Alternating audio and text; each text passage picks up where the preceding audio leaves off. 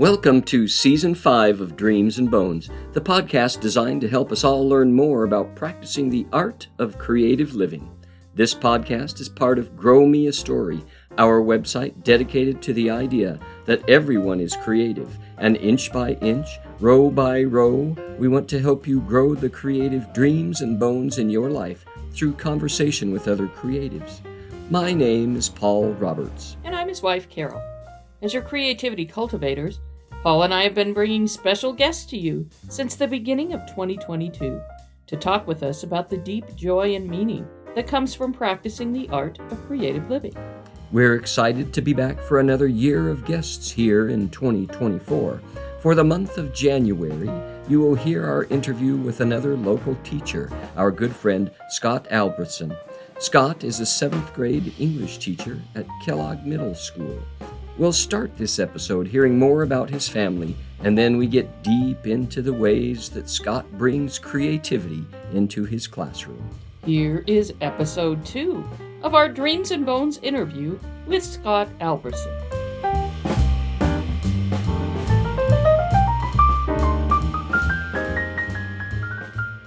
So who was in the home then? Growing up, who was in the home?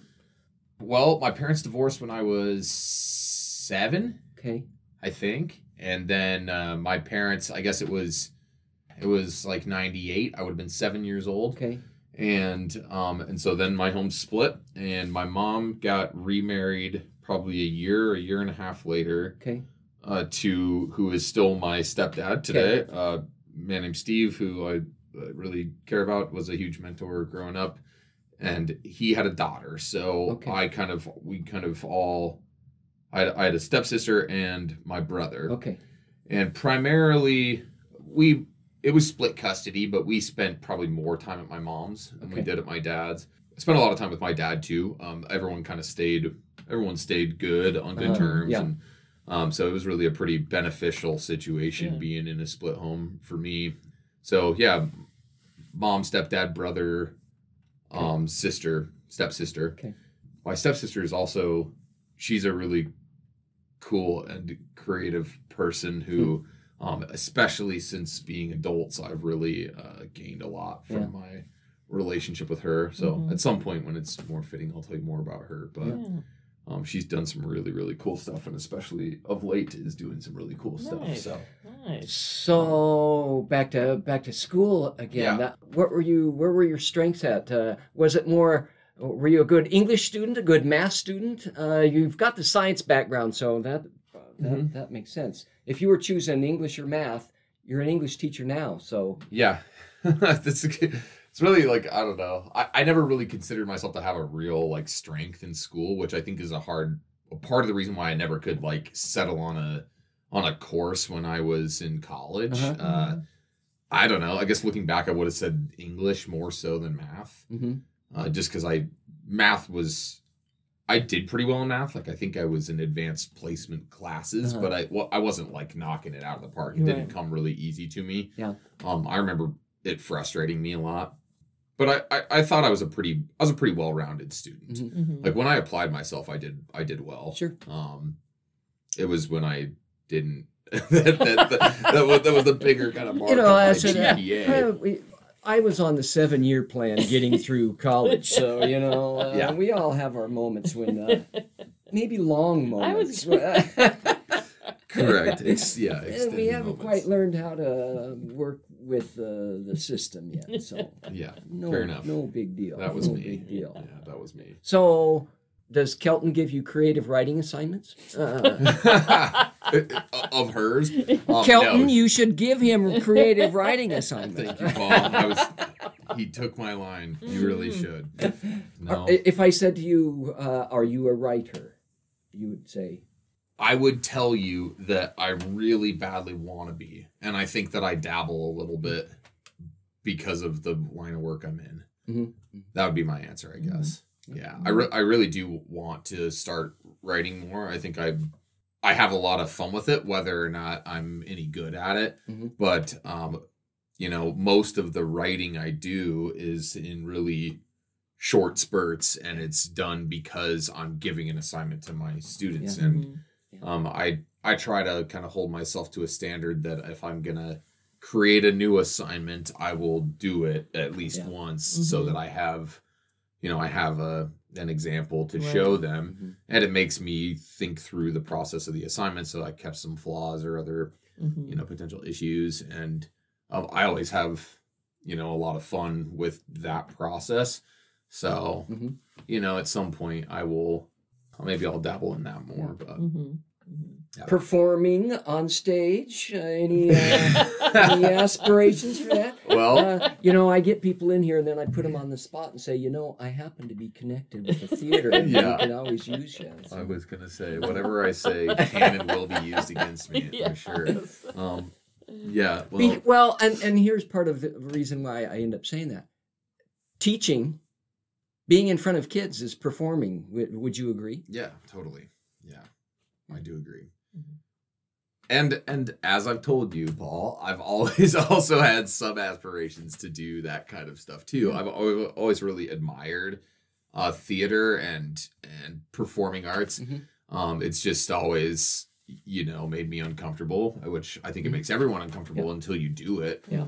But I can feel that teaching has kind of broke me into that a little bit because I think it just does naturally. You've got no choice but to perform on a daily basis, whether you had a good morning or not. So I think, at some point, and I think, when you played when we did the murder mystery, you embraced that character. Yeah, see?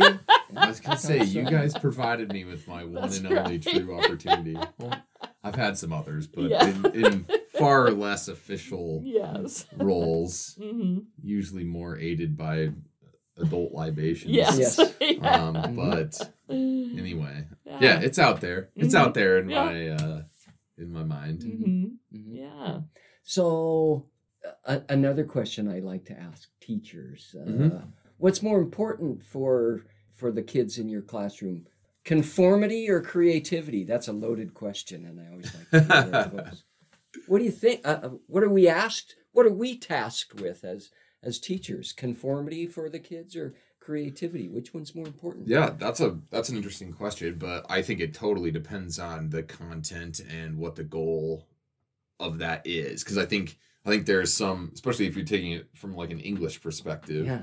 There's a lot of conformity that's got to be done in order for you to be creative in some ways too, right? So if we think about like the relationship between grammar and writing a short story, like kids need some level of grammatical appropriateness, no matter what they're going to do with it. Right. And then if you're going to then go tell them to write a creative short story, if they've got no grammatical background, they're going to struggle with the creative assignment. So, and I would consider that grammar to be kind of a conformity thing, right? Because there's rules and we expect the same thing. It needs to be uniform.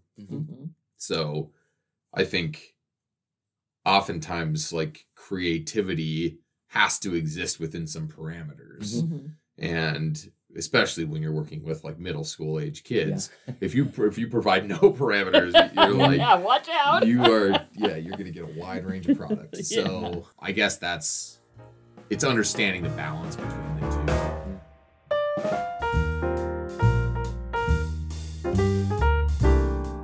Are you starting or currently working on a creative project but don't know what to do next? Do you need someone to talk to? Someone who will give you feedback and tools to get your creativity back on track. This is what Grow Me a Story is all about. Paul and Carol Willem-Roberts, your creativity cultivators, will help you start, continue, or complete creative projects, big or small. Visit www.growmeastory.com to learn how Paul and Carol can help. Now, back to Dreams and Bones.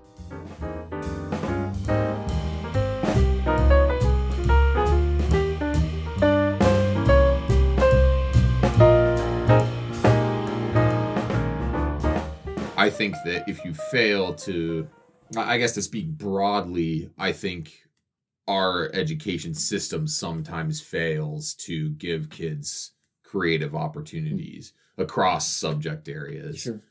And it's because it's hard. Mm-hmm. It's really difficult to provide those opportunities, and not only to provide them, to assess them. Mm-hmm. In fact, it's far harder to assess them. Yeah.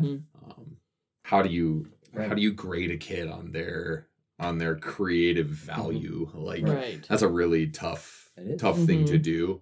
Yeah. So I know. We talk to people, and it's just a lot of it is, well, just if you have a story, get it written down. Then it's like, okay, you have your story written down, but then it takes a long time to get the grammar right and get the spelling right and get it so what their story is communicated well to other people. And when you're in a classroom setting, you don't have time to do that.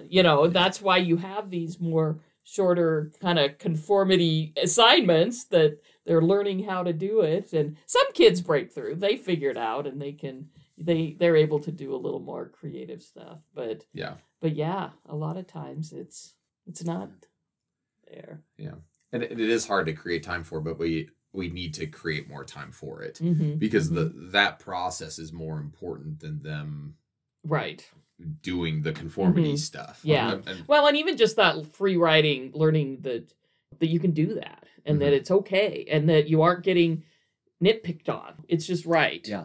You talk a lot about doing that with your kids and kicking yourself because you never did it with your kids, doing that. Never felt like, always had the goal of saying, if they're all writing, I should be writing. Didn't work for me. Yeah. Because I was too concerned, at this point I say, too concerned about making sure that they were writing when they're supposed to be writing. That came not from me necessarily, but from the system that said, make sure that your kids are all making progress along the way. It's just hard. Yeah. You fall into that conformity versus creativity. Yeah. How do you weigh those two things? And it was, at this point, I have no problems looking at what other teachers are doing and saying, yeah, keep it up. But at the same time, I go, I wish I could have done that differently. Yeah. I wish I would have. No, I think I totally get that. And Kelton and I talk about that kind of thing a lot, where you have to be as engaged with the material as the kids are. Otherwise you don't create. Because at the end of the day, what I always measure my success as a teacher on has nothing to do with like grades and marks and performance. Yes. It's got something to do with that. I mean, that's a good piece to reflect on, but like engagement to me is everything. Yeah. And you guys both know, like when you've got a group of kids who are gripped by what they're doing, you know it when you got it, right. And it's pretty rare. Yeah. And I feel like the direction we're going societally, it's getting rarer and rarer. It's hard to create that. Yeah. And like when you've got it, you've got to really take advantage of it, because that's the learning environment right there. I know engagement. When we do our summer camps, it's so fun in that week time we have those kids. And it is. It's, in fact, I remember last summer, it's like, what we're doing now is why people teach. Because it's like a whole week. I mean, each morning. And it's kids coming in who want to be there. They want to do all these creative things, and they get engaged, and they love it, and they participate, and I kept thinking last summer, it's like, this is why people do this. And unfortunately, they don't get to do this part as often as they should, Right.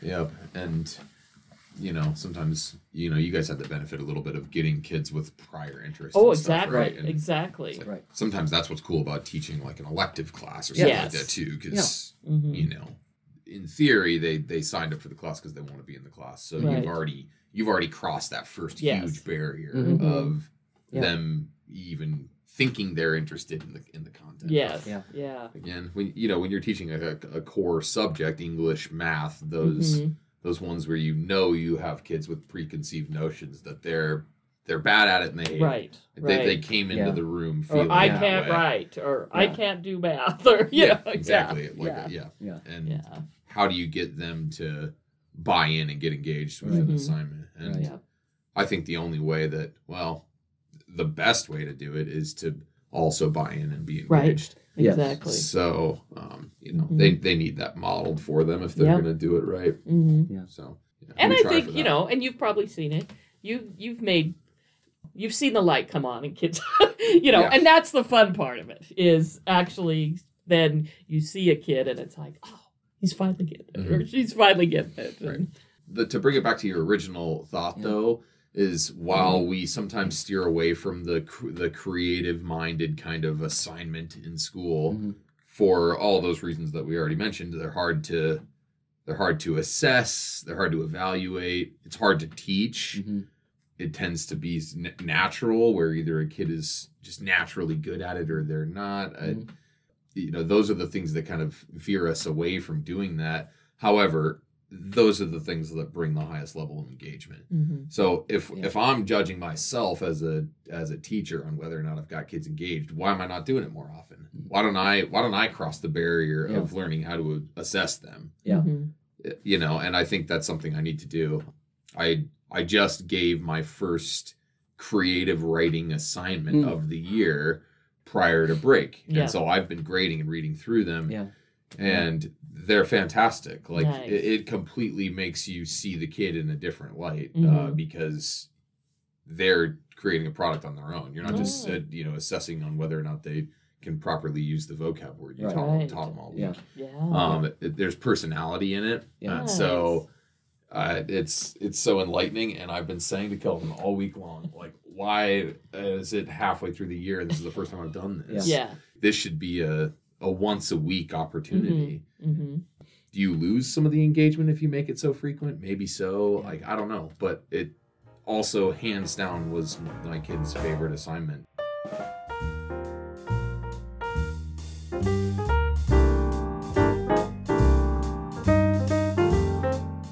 Thank you for joining us for more conversations with people who live creative lives. Carol, any thoughts on today's episode? Well, Paul, we left our listeners hanging this week, and we'll hear more details about the creative writing assignment he gave to his students before the holiday break. We even took some information and creativity spurring from the assignment as well to work on a project we're going to do with our after-school kids. That's right. Well, as we bring this episode to a close, we'd like to thank you for listening to this program. Would you like to see what else we do at Grow Me a Story? Visit www.growmeastory.com to sign up for our monthly newsletter, weekly Fertile Ground blog posts, and find out what else we do at Grow Me a Story. You can also like our Grow Me a Story page on Facebook and our Grow Me a Story garden on Instagram. Join us next Friday for episode 3 of our interview with Scott Albrethsen. And don't forget to subscribe to Dreams and Bones on either Apple Podcasts, Spotify, or Google Podcasts. Just search and subscribe to any of these apps on your phone, and you'll be notified each Friday when another episode of Dreams and Bones has been published.